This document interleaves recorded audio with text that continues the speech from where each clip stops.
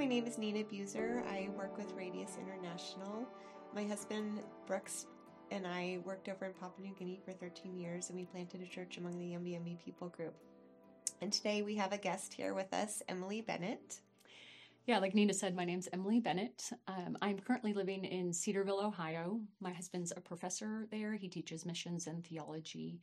And we served in North Africa and the Middle East for about 7 years before we returned to Ohio. I work with an organization that helps immigrants and refugees transition to life in the States. I have 3 kids. They are currently 9, 8, and 7. Yeah, thanks for having me, Nina. Oh, we're so glad you're here, Emily. Some of the things that I think are going to be helpful for people watching this would be to understand what your role as a wife and a mother is, and as females, like what does it look like overseas? I hear that all the time when I'm talking with women. What does it look like to be a woman on the mission field? Yeah. And so I would love just to hear a little bit of your background, where you guys... what you were doing in North Africa, and how that played into your roles as a wife and a mom. So we can just start with your background first. So my husband and I moved around the year 2010 to the Middle East, and we ended up getting rerouted. Our original plan was to go to one location in North Africa. And because of the Arab Spring and a number of different political revolutions, we ended up in a different location. We spent a couple years learning language, and language and culture. And honestly, it was a really good time just to get our feet underneath us and to get a lay of the land of what does it even look like to live in the Middle East and to love people and to serve people well. And so we spent a couple years there before we moved to a different location. And when we moved to the second location, we had to start a business. We needed a viable reason to be in the country. And honestly, Nina, we were really convicted that if we were going to be in a place, we wanted to actually be doing what we had told the government we were doing. Right. And so we started a business. It was a super unique idea, never been done before, but we started an English language school, which, wow. Yeah, that's super unique. But it served, our goal was to be able to meet as many people as possible and to have access to different groups of people. And it honestly served that need. We would have different times between 50 and 100 people in our school. And so we were able to teach them and do it well, do it with integrity and excellence. And then also at the same time, we also had opportunity to talk to these people, to go out for coffee afterwards, to be in their homes, to have them in our homes.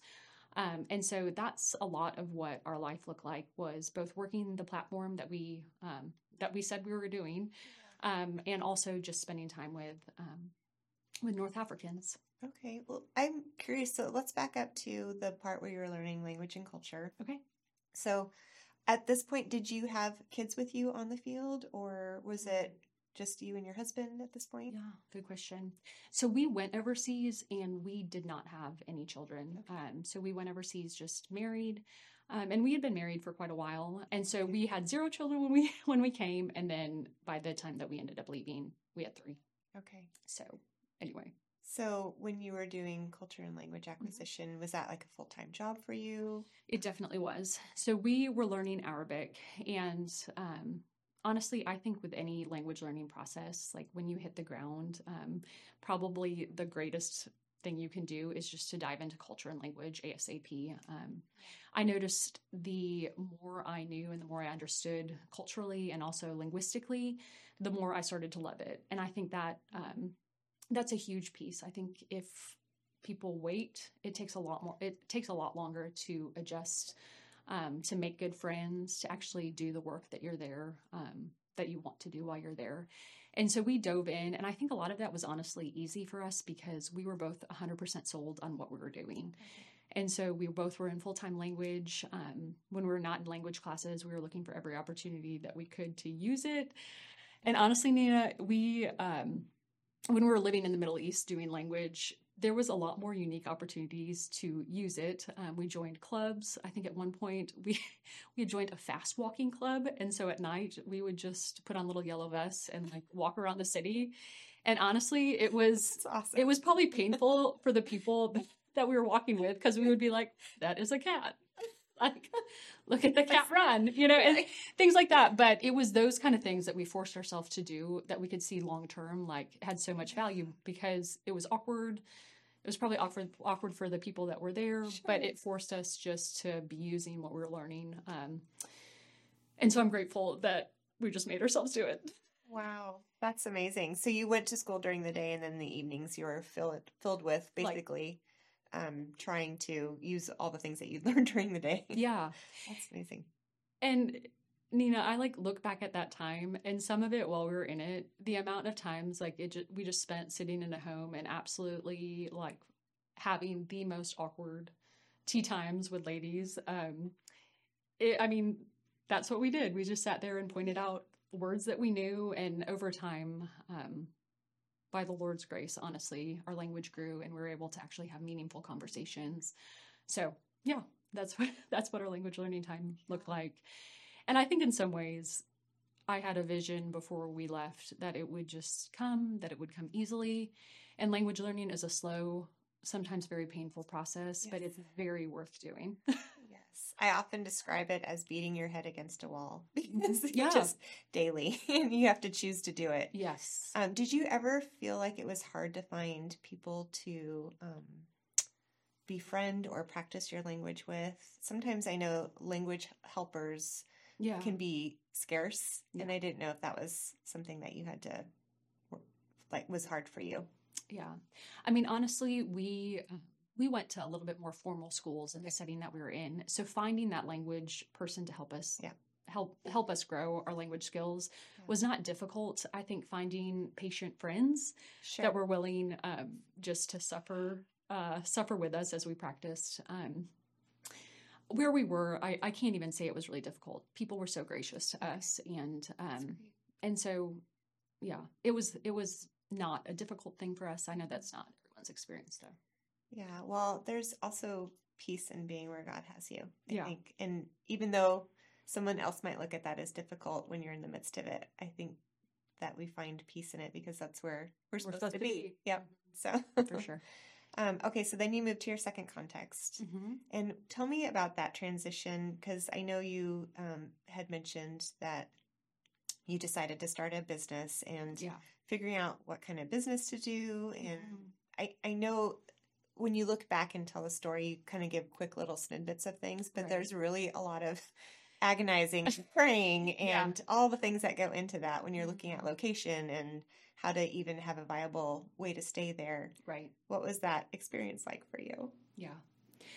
I think just to back up a little bit more, honestly, our church had a very huge role in helping us decide what our end context was going to be.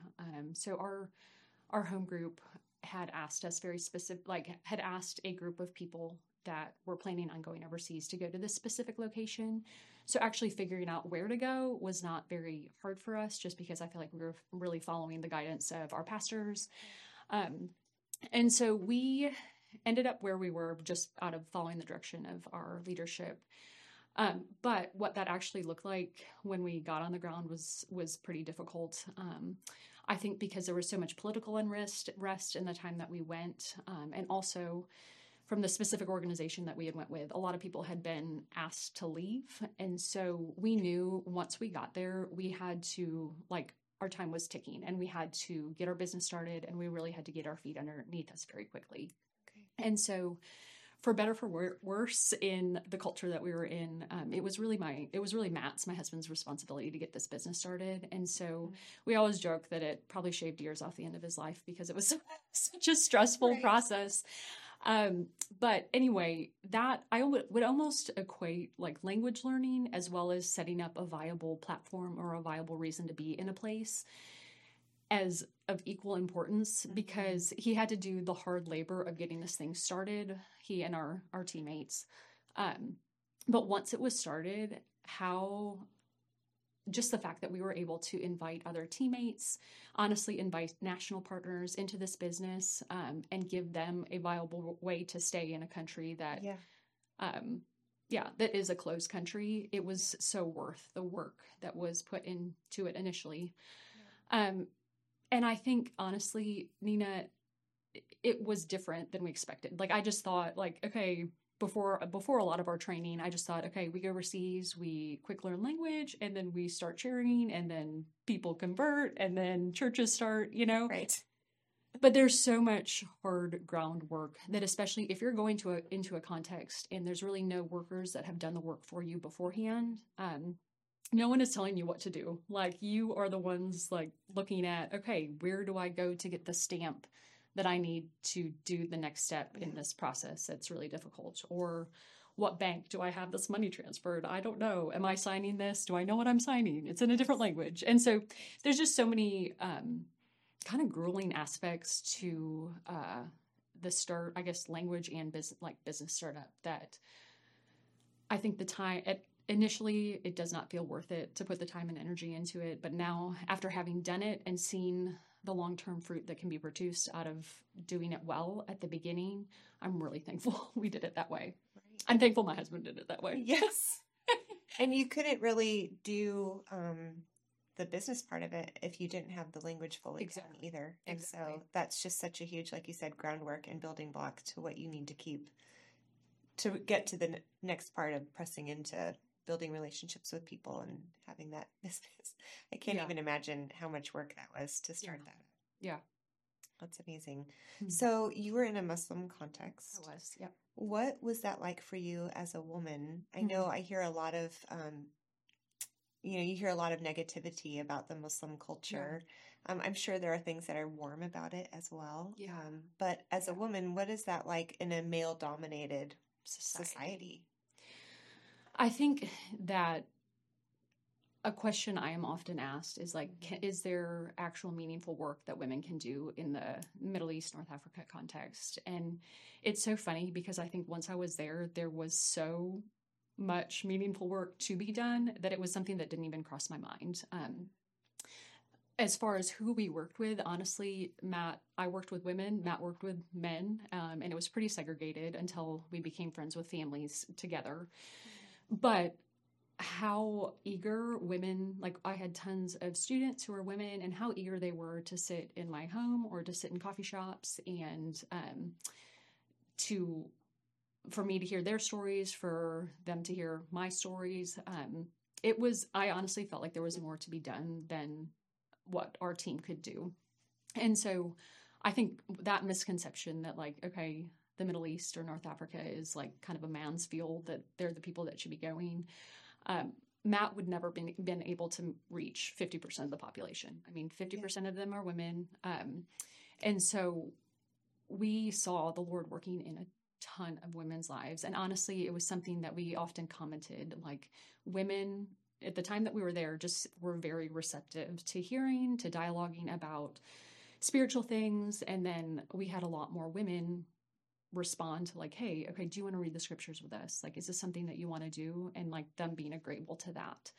And so, yeah, as for women thinking about going overseas and going to the Middle Eastern context, I would say like, know your team well, know for sure that they value you as a woman and the work that you can do. And then you'll have a lot more work to do than you probably have time to do. Yeah. So that is really amazing because in our context, we were adopted into clans. And so we kind of had an in through that. But you're starting from like just coming in there and not knowing anybody and then having to develop friendships. What was that like? What is the process of developing a friendship overseas look like for you? Yeah. A lot of it for us very specifically was initially knowing our neighbors, and that's a piece of it, I would say. I think knowing your neighborhood and sharing with your neighbors, there is an expiration date to that, just in the fact that you can meet them and hang out with them, but you have to have ways and access to other people. Mm-hmm. And so really my access to women was all filtered through this school. And so we tried to build the platform in a way where we could bring in extra help. So we weren't constantly teaching. That wasn't something that we were always like every 8 hours a day doing. Right. But we tried to develop in a way where, hey, if I was in the classroom 6 hours, 6 hours a week or 10 hours a week, I would have these other hours where the focus of my work was pouring into people or meeting with women, talking with women. And so alongside of that, I kind of accepted I was a foreigner, and they were intrigued by who I was, and they wanted to know why I was there. And so I used that. And so a lot of times I would just end up going out for coffee because people were so interested in like, okay, we all want to go where you live. Right. Like, why are you here? Yeah. And so I capitalized on that. And so I think we ended up just through the relationships we met through the school. We were able to meet, hang out, have coffee with women. And so that's what building a relationship looked like a lot. I think also there was an element of, I just tried a lot of different things. Like I said yes to a lot of women. I tried my best, especially in the time period. We had a season where we didn't have kids before we started having kids. And I just met with a lot of women and asked a ton of questions. And so building relationships with females in North African, Middle Eastern context was not difficult at all. So okay. That's amazing. Well, you brought up the talk about kids. What was that like having kids on the field? Did you have them there in country? Yeah. So we have 3 kids, and our oldest was born in North Africa, and our middle was born on a furlough, and our third, we kind of had this strange accidental American birth. It was supposed to be born overseas, but anyway, the Lord had other plans. We were cutting the old plane tickets a little bit too. Oh, got it. Too short. So anyway, so we went from being kind of footloose, fancy free, and going really hard to together as a couple to having children, and also having a lot more structure put into our life because we had children overseas. And honestly, they were a gift to us. I think, in my experience, Nina, maybe you had something different, but I feel like workers are 2 extremes a lot of times. Like they either go probably way too hard and are going to struggle with burnout at some point, or else maybe like retreat a bit too much. And so kind of need a push in the direction of working hard. And so I think we probably fell a little bit too much on the let's go as hard as we can. And so having kids was a sweet gift of being like, okay, we need to reorder our life in a way that's sustainable. And so our daughter really brought that into our life. So we had our first child probably about, I think 18 months to 2 years. Something like that. Close. I'm forgetting the timeline, but sure. She was born overseas, and honestly, Arabs love children, absolutely love children. And so harassment is a big problem in the Arab world, but it was so funny because some of the men that had probably harassed me as I walked up and down the street, now that I had a kid, were like, oh my goodness, you're amazing. You're a princess. Thank you for bringing us, wow. Bringing this beautiful baby in the world. So anyway, it was a gift because it provided structure, and also just gave another connection point because Arabs love children so much. Yes, I feel like kids can be such a huge door opener in any culture. For sure. There's things you can relate to as other moms about. I mean, I remember some of the first things I learned in our language was, is your kid sick? How long have they been sick for? Yeah. Are they still sick? Yeah. Just talking about things as moms, I think, is a huge way to get to know other people. Yeah.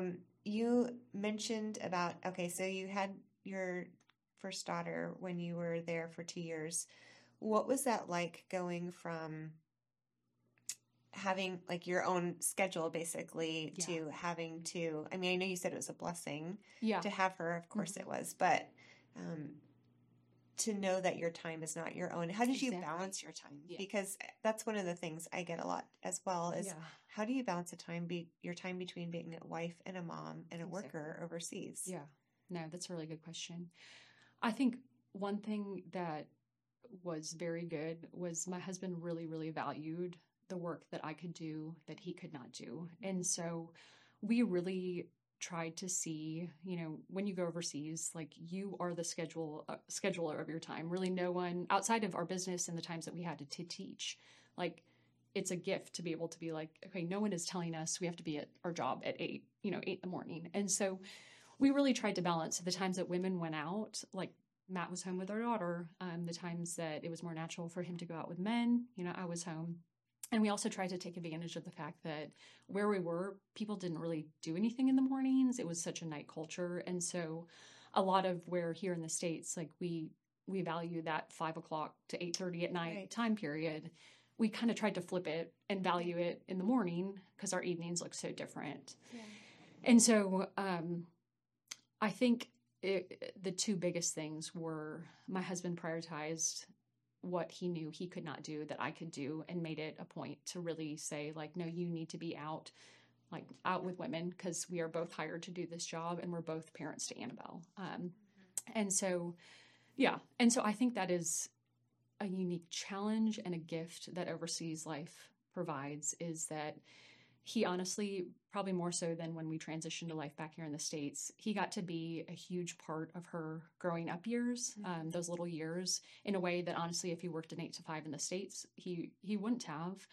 And so that was a huge gift. But also, we both got to do the work that we went out to do. And so that is one thing that a lot of times when married couples come and are like, okay, how do we do this? I always am saying, like, hey, you're not a spouse of a missionary. Like, Yes. you are both going to be sent out. And while in different seasons that might look different, like when we initially had, at one point we had a 2-year-old, a 1-year-old, and a newborn.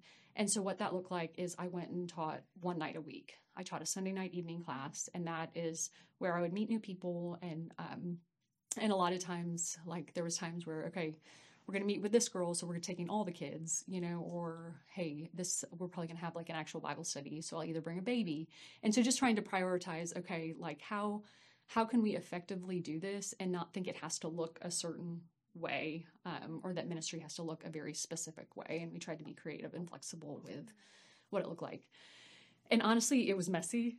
Like, there was some times that I can look back and be like, oh, we should have done, this part of her growing up years differently, or like all 3 of our kids growing up years differently. But honestly, there's grace for those moments. And also, we're thankful we got to do their little years, kind of really tag teaming it back and forth. It was fun. Yeah, that is a sweet thing. I hear you on the 8 to 5 thing. I mean, when you parent together, and in our context, we didn't have any stores to go to or place to go other than the village and then our house. So it was a little bit different in that, but it was so sweet too. The days are full of family and fellowship and being with the people that you're working with and ministering to.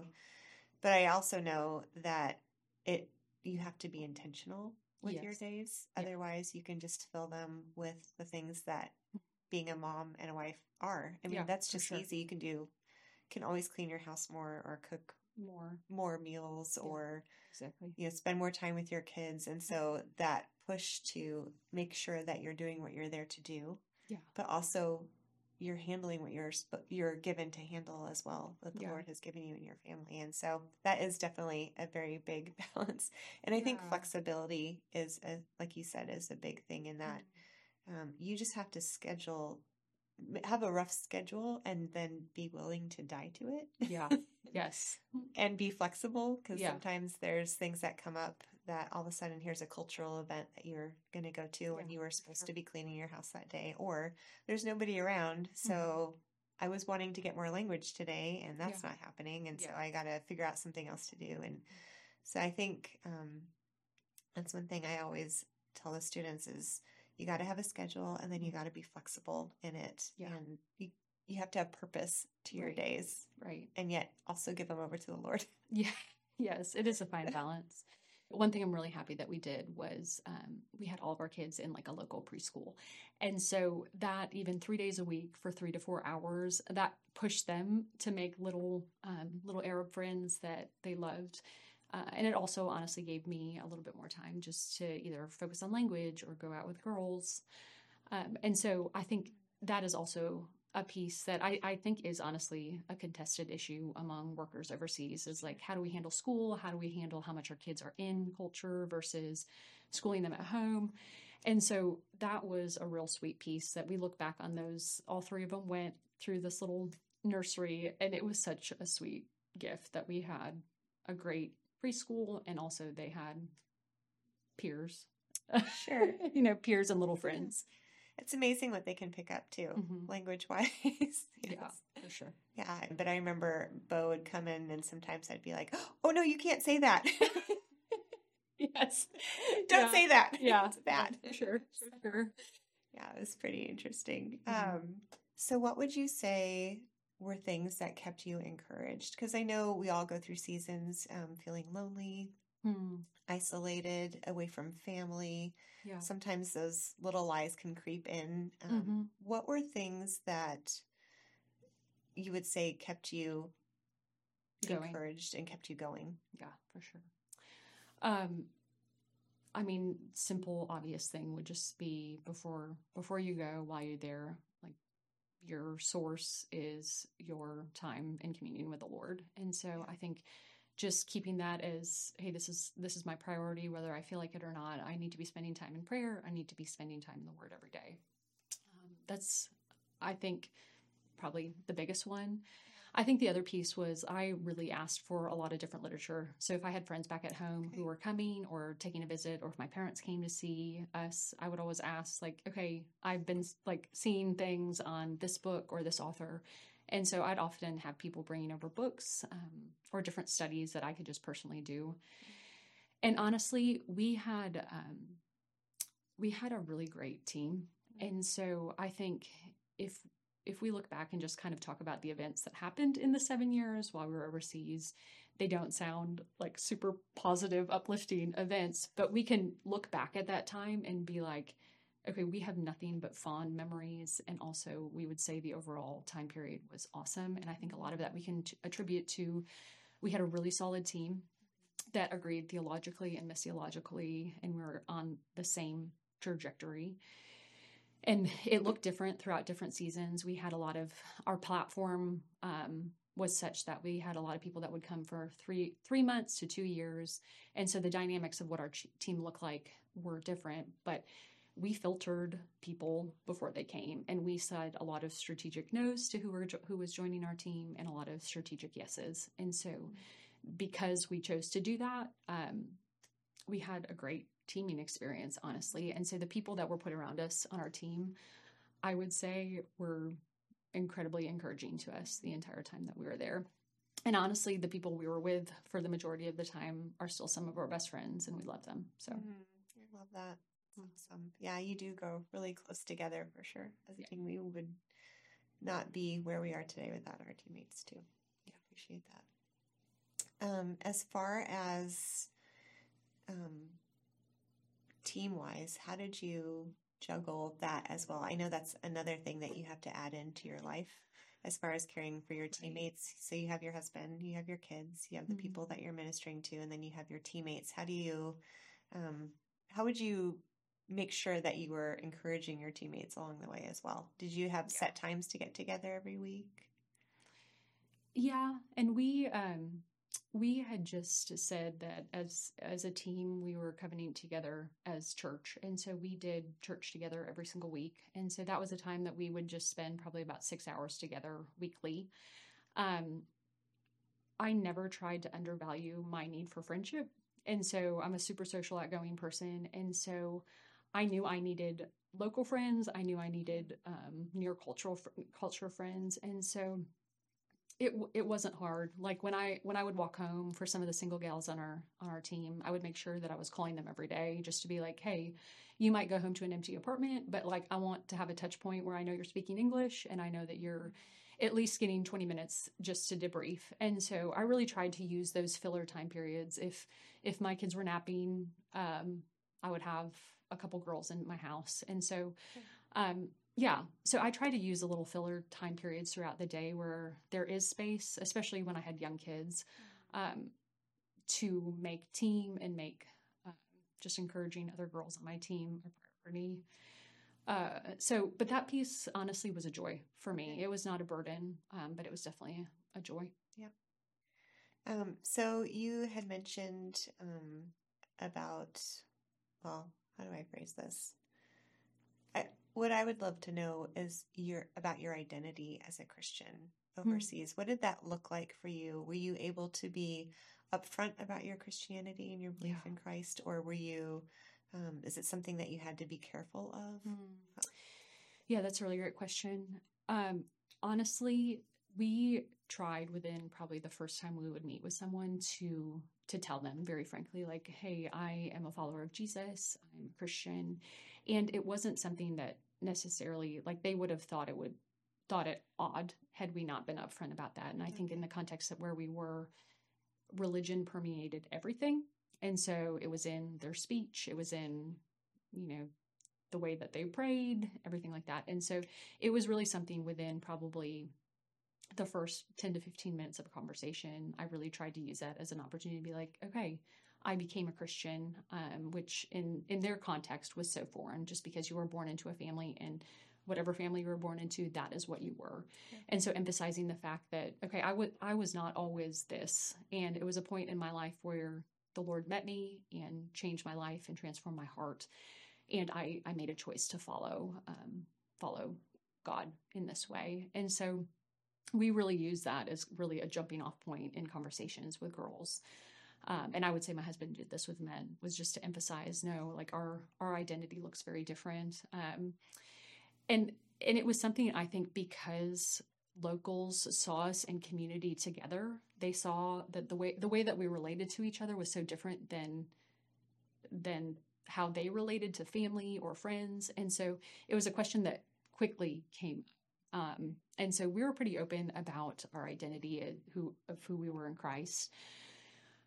We leaned a lot more into our job and what we were actually doing as far as our identity there and why we were there. Okay. So that gave you a purpose to be there. Because I know you mentioned that a lot of people were getting kicked out. So was that something that was kind of always looming over you? It for sure was. And I think in contexts, especially closed countries, I think you can stay a long time until fruit starts to be born. And I think it's in those seasons and situations where fear set in because to some degree, if nothing's happening, if people aren't changing, like, honestly, if you're quiet about your witness of the gospel, like, you can stay for a really long time, but that's also not, it's not why you're there. It's not why we went. And so anyway, I don't necessarily think that we had to be careful as far as who our identity was, as far as our job goes and our purpose there. We were always honest. That was a piece that we were never going to try and be deceitful about what we were doing in the sense of our job. But who we were in Christ and the fact that we were following him was not something that we really ever tried to hide. Okay. Yeah. So I actually don't even really know this part of the story, but how was it that you ended up coming back to the States? Yeah. So we had really kind of come to a crossroads of our teammates who we had been with for a really long time were taking a different job in a different city. And we had kind of come to this point where the load of all of the teaching and all the responsibilities of our center were going to be back on both of our shoulders. And just kind of seeing, okay, that was going to require like us doing that all the time. So the purpose of why we were going to be there was going to be diminished significantly for a very significant period of time. When we saw that, we really tried to push on a lot of different doors as far as platform opportunities went. And we could just see like door after door get closed. And honestly, it was a bit disheartening for us just because we're like, okay, we are very willing to stay and open to staying, but also we wanted like our next step to be clear. And so if we were going to take a move organizationally or even into a different city, we wanted to be clear. And it was tricky for us, I think, because we're both super decisive people and kind of like, if we think this is the next step, let's just do it. And so we just came up with a lot of no's, honestly. And so we spent about 6 months where we would just take one weekend a month, because I think when you feel transition is in the future, it's easy just to think about what it is and obsess about it. And so we're really trying to prevent doing that. And so we would say 1 week in a month, we're going to fast and pray about this and have a conversation about it, ask the Lord for guidance, and then not talk about it and live where we are. And so during that time period, we saw a lot of no's, like I said, but then also just were asking for guidance, and someone, a very influential person in our life, emailed us one day kind of in the middle of this process, and we're like, hey, you don't know about the school out in the middle of Ohio, but I just mentioned your name to this person. So they would love to meet you and talk specifically to Matt. And so honestly, we're like, they're never going to hire you. Like, you're from Nowheresville. Like, he hadn't finished his PhD at that point. And so we had prayed very, specifically, just have him not hire us if this is not the next step. And the more, after he had interviewed and after he had visited, he was quite confident, this was the next step in life. And I think, Nina, the one thing that we saw on the field, and this is kind of something that Matt says all the time, that we learned when we were in seminary together, we learned tons of awesome theological concepts, and we had people just speak the truth of Scripture to us very, very well. But we didn't see a lot of it tied in, missiology and theology were kind of segmented into these totally different categories. And so some of the missiological practices were divorced from thinking about how theologically it should be done. Yeah. And so that's one thing specifically my husband feels very passionate about, is these two things need to be done in conversation with one another. And so the job specifically was to teach missiology and theology. And that's just one piece that he really is passionate about, seeing those two worlds bridged together and working in tandem and not divorced from one another. Just because honestly, we saw a lot of bad practices on the field. Right. And I think a lot of that just being out of the fact that these two things are being separated. Yeah. So that was kind of how we ended up coming home. Yeah, so that makes sense. And you guys are so good at that. And I love your heart for the people that it's not like you just left that and then came home to be a wife and a mom. You're investing in people with the refugees that you're working with. And I love that. And it definitely shows in your heart for help mobilizing other people to go. Thank you. Okay, so when you look back on your time on the field, what would you say some of the greatest struggles parenting would be? I think during our time on the field, we had our little kid years while we were there. The throes of discipline. Yes, yes.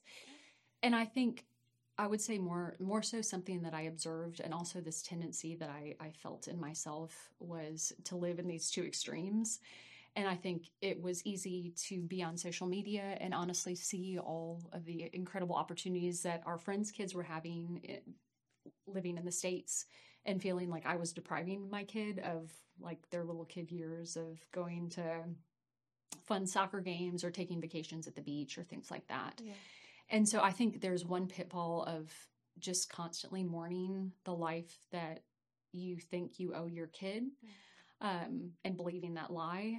And I think that's one danger. And I think the other danger that we saw was almost people sacrificing their kids at the altar of ministry, and really being willing to do anything for the sake of the gospel. But when it came to the call of parenting and discipleship of kids, that something has to be sacrificed. And so that being something that was a quick thing to go.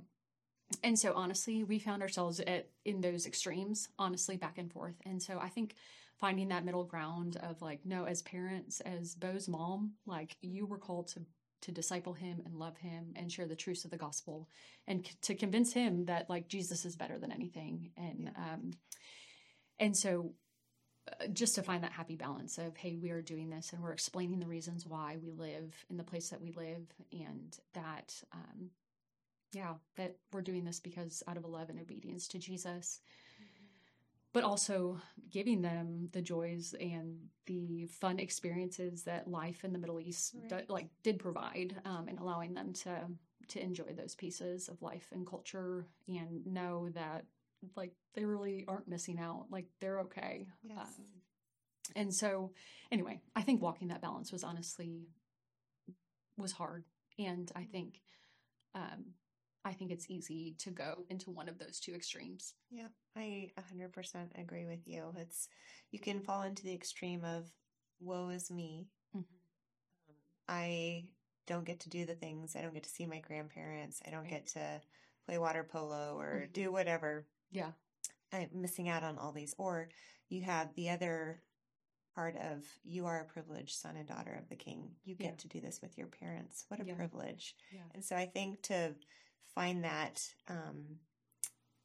push them towards this is something, a privilege that you get to be a part of, instead of the victim that you're not getting to be what everybody else is in America or your home passport country. Yeah, for sure. And that is definitely something that you want to paint into your kid too. But I also see the struggle of the parenting side of it where, you can go full force into ministry and do free range parenting and not care for your kids, but care for the people at the sacrifice of your children. Right. Or you have the everything is about them, which if that's the case, then why are you even there? Yeah. As a wife and a mom, it would be so easy to say, I can homeschool my kid at home. I can go back where grandma and grandpa are and be around family. If my identity is only in what I am as a mom and a wife, instead of as a, worker and a daughter of Christ. Yeah. Which daughter of Christ would be first, but yes. Right. And Nina, you brought this up, and I think what you said, this is a really, really key point. And it's also a hard one to navigate because it's really kind of opening up family philosophy and how do you do family life on the field? And so I said this before, but this is something that I would wholeheartedly believe and say, hey, if you are going as a family, as a husband and wife, and you have children, you as a wife are a part of this. You are there as a missionary. You have been assigned. I think this is where it gets different than a pastor and a pastor's wife. Yeah. This is a situation where you're going, and part of your responsibility as a missionary is to be involved in the work. And so again, I think there's grace for seasons, and I think that there's certain seasons of life that it looks different and it looks less, honestly. But I think the push to continue to try and be an active part of what God's doing overseas is something that I always encourage people, don't lose that vision. Because like you said, then you want to go home. Then there is nothing keeping you there. Yeah. Why am I doing this? So anyway, I also think there is a level when you kind of have that mentality, there's a level of trust when hours are limited that I can see and look back on. The Lord gave when we had 3 really, really tiny babies, and there was very limited hours in my day specifically, that it just put a whole new level of dependence on the Lord of hey, I might have 2 to 3 times a week this week where I'm spending an hour with women. Okay, Lord, I need you actually to bring me a woman who is seeking you. And so it was a really sweet time to be he answered those prayers. And some of the times where I was the most fancy, I could do whatever because I had all the time in the world, I think I was dependent on myself more so for what I could produce. And it just was in the seasons of life where you have limited time, but you have an abundance of time to pray and ask the Lord to do what only He can do. I think that there is a special dependence that is produced. And so, but I think there needs to remain a vision of, I am a part of this work. I am a missionary as well. I 100% agree. And yes, to the praying before you go out and giving your day to the Lord. I remember there are times where I didn't necessarily have a plan. I just had a couple free hours. Yeah. And I just pray, Lord, who do you want me to talk to today? And there was not one time, I can tell you, Emily, that I came home discouraged. That's awesome. Every single time I came home encouraged in what the Lord had done. And all the more glory to Him for that. So that He cares about those things. It's so sweet. Okay, so I have 2 more questions for you. The first one will be, what was some of the biggest struggles you faced on the field, looking back? And then not just in parenting, but in overall in your time there, what would you say kind of triggers your memory of this was a real big struggle for me? And it could be in any category. Okay. And the other one would be, what would be some of the greatest joys you faced? No, those are both good questions.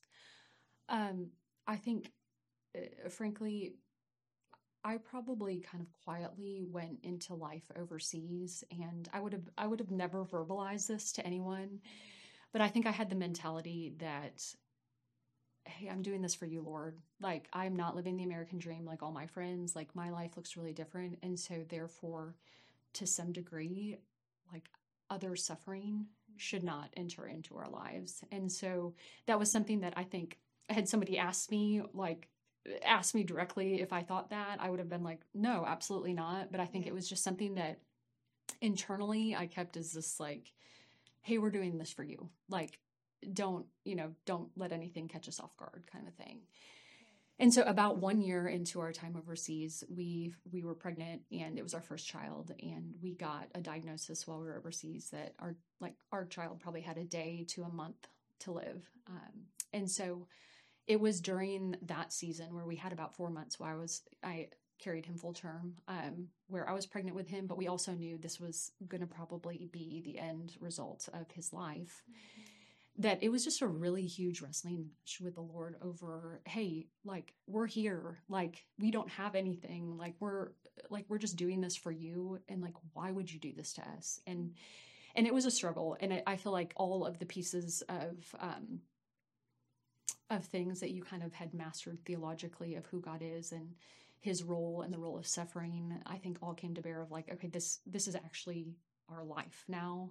And so I think that piece and that season of life while we were overseas, but still grieving a lot, was just a season of wrestling with the Lord. I can also look back at it as simultaneously the hardest, but also the sweetest season of just communing with him. And I think because we were so simultaneously desperate for him to walk with us and to be near to us, just because daily it was so hard. I think that season of life, I would say, walking in a season of suffering, but also doing it openly with people who don't know the Lord, and their understanding of death and the reasons for why bad things happen look very different. It was just hard. However, we got to do it with people that we love, and we had a lot of support around us at the same time. But it's just never easy when all of a sudden the suffering that you read about or you hear about hits home and you're walking through it personally. And so I think that was probably the hardest time for us overseas. I think probably our greatest joy was twofold things. Like during that season, honestly, of grief in our life, and honestly, there was a lot of just turmoil and unrest in the country that we were in. We got to see the Lord doing a ton of things in a handful of different women. And so I think that there is a sweetness when you can see, okay, I am just doing what I can do. I'm reading and studying the word with someone, but it's the actual work of the Spirit convincing them that Jesus actually is the way, the truth, and the life. And watching that work of like the miracle of conversion happen is something that is unbelievable. And I think at the same time, it almost seems so impossible. And it was something that, like, I think when we started, and especially during language, I was like, Lord, do you actually do this? Like, are you actually going to do this? And so I think having the gift of being able to watch the Holy Spirit change someone's heart and set their life, and honestly, their future kids' lives on a totally different trajectory than all of their ancestors, is a gift to be able to see. And I would say it's a gift whether you see that overseas or in the States. Just watching the Holy Spirit work in someone's life is a big, big deal. I think another joy for us was teaming. And I think it kind of gets, I think people say like team makes it or breaks it. And so again, I said this earlier, but being able to team well with people that we love, was a huge joy for us. Let's go back to the harassment you mentioned. You said that as you would go out without your daughter, that you would get harassed by men. What does that look like in that part of the world as a woman to daily live with that? Yeah. It's a good and it's a hard question. And honestly, I think it's a tricky thing to answer because I see now my husband and I are bringing in students over to the same part of the world that we used to live in. And I can see harassment affects people very differently. And so I simultaneously don't want to overplay it or underplay it. And so I think I had been warned, hey, this is a thing that you just are going to have to live with. And so, to be honest, it didn't bother me. And I think maybe it should have bothered me more than it did. But it was just something that I expected. It was something that I think in my brain, I was just like, okay, these men don't know the Lord. Like, why not? And so I think I just had kind of put that in that category. I would say I could see when I came home, okay, it did have more effect on me than I probably wanted to admit, just in the sense of it still to this day takes me longer to trust like good intentions in men. However, I can see people come over, and maybe if they spend 6 to 8 weeks in the Middle East and they experience some of that, it really can. It can require like coming back and getting some counseling and debriefing through that. And so I think depending on your personality, depending on just how it wounds you, I think the steps that it takes to just make sure that you're healthy and you have a healthy view of men coming out of it is important to just watch and be careful of. So I think that there is nothing, and I would advocate for women when they come home, if that's something that I think you need to get some help and just kind of work through and talk through, I would highly advocate just to make sure that it's easy to let your heart grow hard, and it's easy to become bitter, even if you think you're not. And so I think just being able to talk through that stuff and make sure that is not happening is a huge part of just keeping your heart soft and tender to what the Lord is doing. Yeah. Oh, that totally makes sense to me. As there were times where we faced persecution in the tribe, and I just remember thinking, I never felt like I wanted to leave. I just remember thinking, of course, they're not believers. Yeah. And there's an enemy out there who doesn't want them to know the Lord. And they're so blinded. I mean, for centuries, these people have been blinded to the truth, and they're steeped in it down to every fiber of their being. Yeah. And it's going to take a work of the Lord to change that. And so, of course, there's going to be a struggle. And when there's darkness, and you're a light there, it's not going to be easy. But culturally speaking as well, there were times where, you just don't look other men in the eyes.